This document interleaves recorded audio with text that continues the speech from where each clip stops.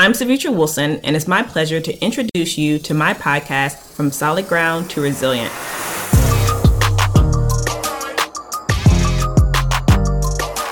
Welcome back, y'all. So how are you guys? How are you doing? How is your spirit? Are you feeling light today? Are you feeling heavy? When people ask me how I'm feeling, I usually answer these questions in my head. Even if I say I'm fine, it's definitely a temperature check for me to say, wait, am I fine? Am I doing okay? I don't have any special guests for this episode, but if you haven't already, definitely go check out my latest episode with future real estate, rising real estate mogul, Brandon Rule. We talked a lot about breaking into real estate as a novice investor. Talked a little bit about some of the projects he's working on, talked a little bit about what I'm investing in real estate. And I am definitely a newbie, but have a few properties, haven't lost any money. Properties have appreciated value, so Assista doing pretty well, I might say. And before that, I had on my super talented sister friend, Amber Cabral. She's over working in the D&I space with her company. I literally just used something she said about allies and advocates just this week. Word got back to me from someone I had previously helped in a big way that I was disappointed that when opportunity came for them to help me, they didn't. And so in this instance, it wasn't really anything he had to do, but just advocate. That's it. That's all really what was necessary. And so he sent me a note saying I didn't have to do what I had did for him, and he was willing to always help me. And see, this is where Amber explains the difference between an ally and an advocate. An ally in this instance was this person who 100% is for my existence and sends me congratulations on my achievements when I have them. But when given the opportunity to actually speak up on my behalf, when they knew something I had worked for and deserved was on the table, they didn't say anything. See, my friends, that is the difference between an ally and an advocate. So I think it's so elegantly stated in Amber's book, and the differences between someone who's an ally versus someone who advocates for someone or for a group of people and ensures they're not closed off for upward mobility or experiences or opportunity. And so if you're interested, go cop her book. It's on Amazon and it's available now. But, such is life. So we'll move on quickly and focus on those who advocate for us and even those who are our allies. A chapter in my book, Resilient, which hits bookstores in April. Yes, plugging the book. You can go order it now. Right now on Amazon. I talk about this idea that you can't be the king in your own land. It's actually a very biblical verse that talks about this. And I think in present time, it's kind of saying, entrepreneurs and business owners feel that no one supports them from where they are from. Right. So it's like, man, I don't get any love. I go out here and there. People love me, but here nobody supports me. In an excerpt in my book, Resilient, which I'll probably release that excerpt at some point next week, I talk about this. And I say, a lot of entrepreneurs may experience this phenomenon where they don't feel supported where they are from. It's this idea that when people are too familiar with you, they're not as attracted to you as they would be to someone they are less familiar with. Let that sit in. The idea is that when people are too familiar with you, they're not as attracted to you as they would be to someone they're less familiar with. Yeah, that's what we're talking about here. This is also perhaps why you see statements like, people support strangers before they support those that they know. Shoot, even Jay-Z had a verse in his track, Boss, that said, rather work for the man than to work for me. Nonetheless, what else is going on? So if you follow me on Instagram, I've been getting these roses each day with an initial on the card. As of this recording, we're at 3 initials, guys, just for those who are following. I usually don't post stuff like this to Instagram. And yes, but everybody was like, girl, you can buy your own flowers. I buy my own flowers. I get flowers, all of that. Yes, your girl is well taken care of by all means. But I didn't the first day because I thought it was by accident. I thought the person left off their name by accident. So I was like, okay, if I post on Instagram, they'll shoot me a DM or something and be like, hey, those flowers were from me, or they'll send me a text if they knew me, whatever. Anyway, that did not happen. But I got a ton of messages and DMs of people that were really interested in this secret admirer. And so the funny part is there was no in between in the messages that I received from people. Some people was like, oh, I'm a hopeless romantic. I love this. I love that someone's sending you secret flowers. And others was like, no, sis, run. It's an ex-boo. Or is somebody crazy? There was literally no in between. Then I received the third letter and I was like, oh, Lord, you already know. I think these flowers are apology flowers. Oh, no. And not from anyone I had a relationship with, which I know most people immediately going to be like, oh, it's relationship. But it wasn't. It was actually someone I had a close friendship with. I believe it's this person, as they've been trying to reach me via several different immediate friends for probably the past 2 to 3 years. In a recent post, I talked about Malcolm and Marie. And this isn't even a spoiler alert, so you can continue to listen. I know some of you are watching it a little bit at a time. Some of you aren't watching it at all, but Malcolm and Marie is currently playing on Netflix. Anyway, the movie follows this couple. You guessed it, Malcolm and Marie. The film is about their relationship, which many define as toxic, which would be probably a good way to define the film. But regardless of what you felt about it, I don't think you can watch the film without a self-check and without thinking about how you showed up in relationships over the course of your life, right? At least for me, at least. It made me think about a lot of things, but mostly it made me ask myself a question, and that was, what's my toxic trait? To know me is to know that I'm fiercely loyal. So if I feel you have wronged me, child, I'm talking about really wronged me, I'll cut you off in a minute. I know it's not the best, right? I'm not talking about to pick up the phone, tell you my feelings. No, I'm talking about removing all access immediately, never looking back.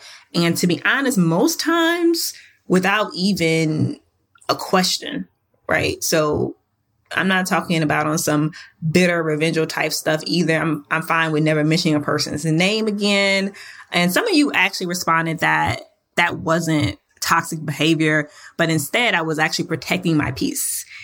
Yeah, that's true too. But I argue there might be a little bit of toxicity in cutting someone off so drastically with no mention, no discussion, no follow up. You may have been just talking an hour ago and then boom, you never hear from a person again. That's me.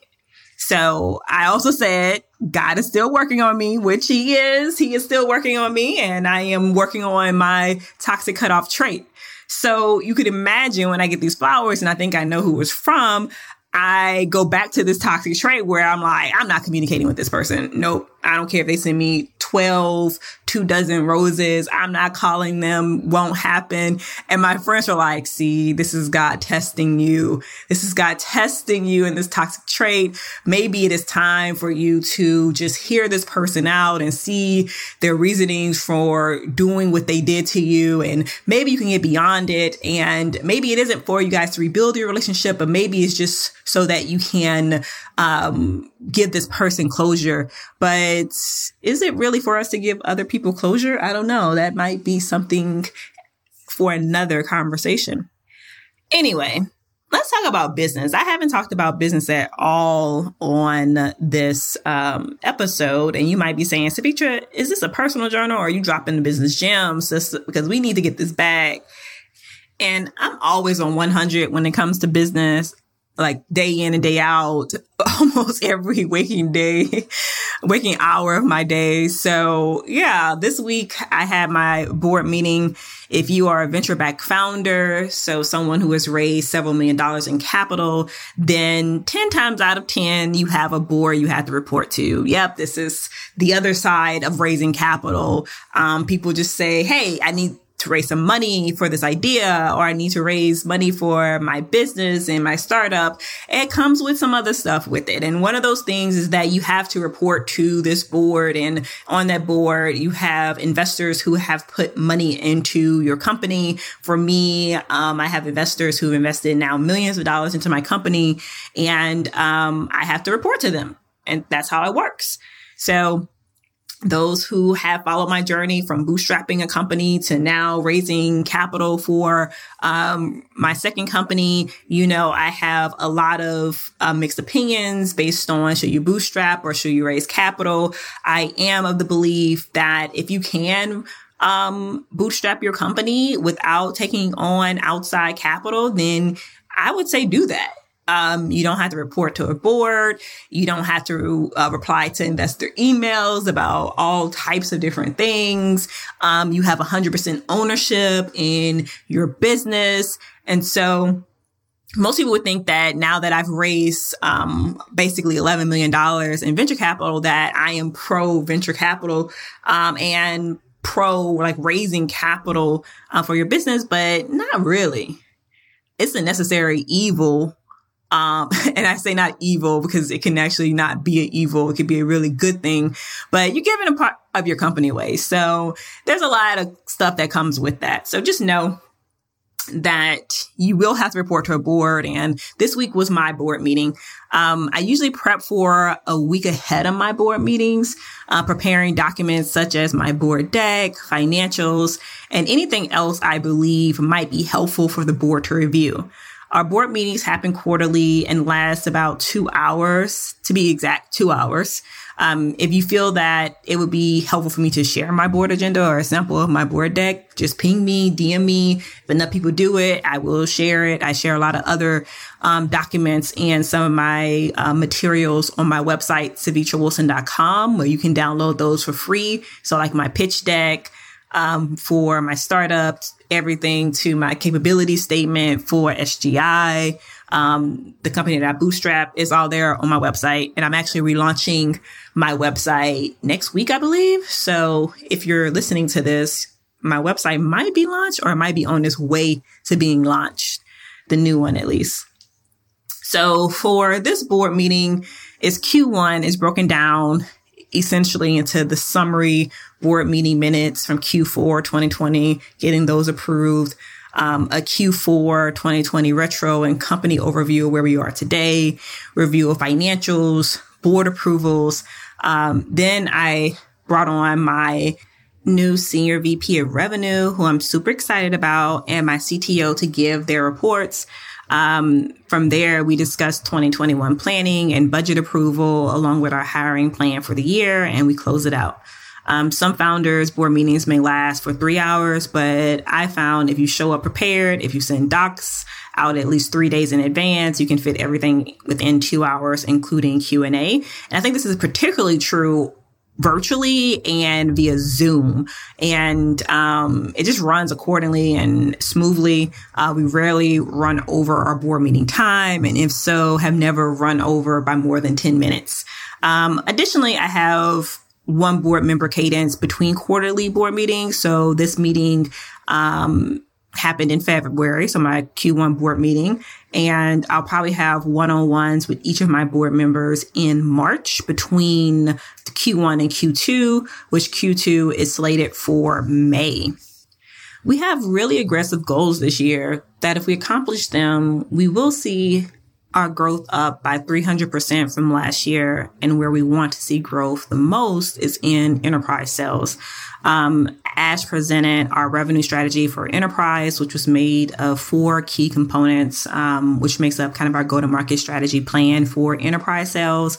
The first is demand generation with the focus on conversion rates and other activities such as co-authoring content, events, campaign launch.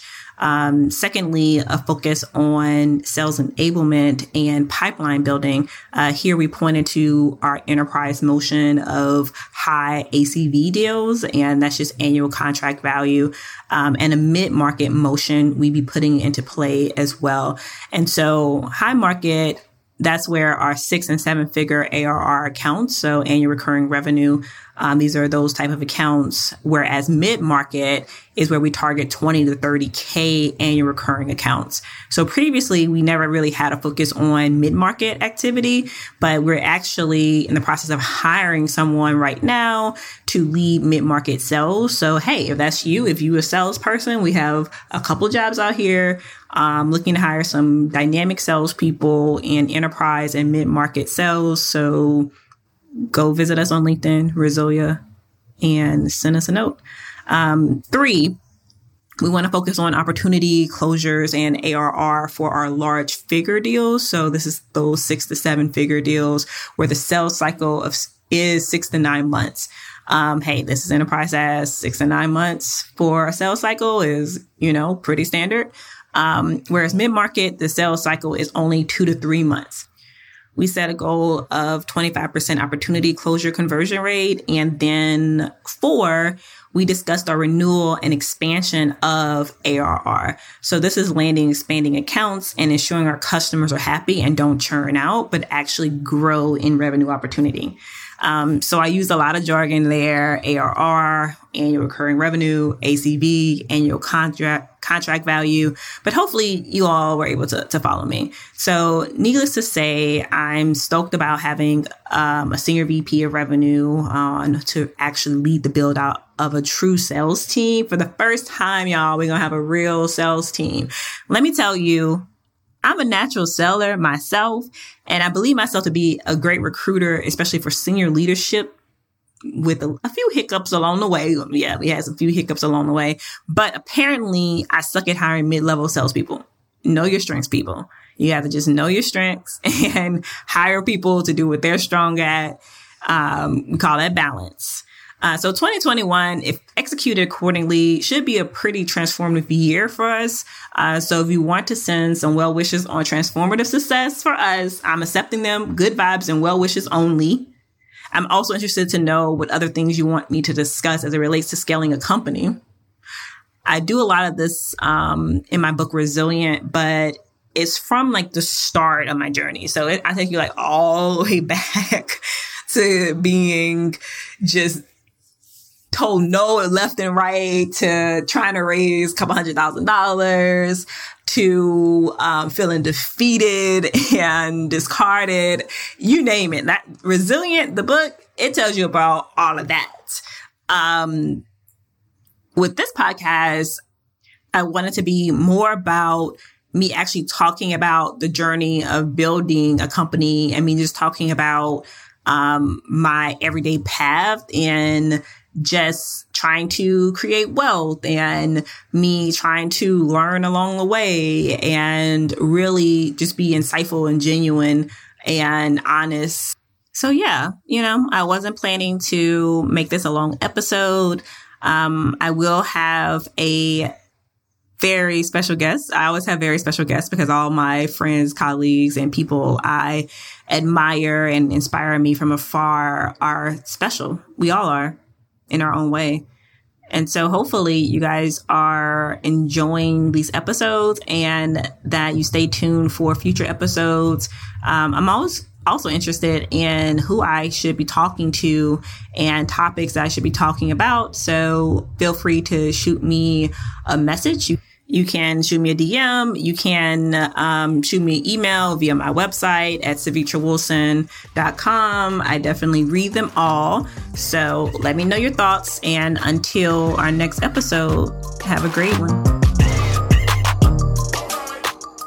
Thanks for listening to From Solid Ground to Resilient with me, your host, Savitra Wilson. If you like this show, subscribe, listen, and review on Apple Podcasts and Spotify or wherever you listen to your favorite podcasts.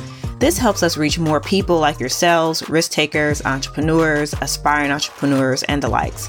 Also, be sure to visit savitrawilson.com and sign up for my newsletter. There you can download everything from my actual pricing sheets to pitch decks, capability statements, and more, all to help you get your entrepreneur wheels turning and your business growing. To learn more about my show and listen to all my podcast episodes, go to abfc.co/shows.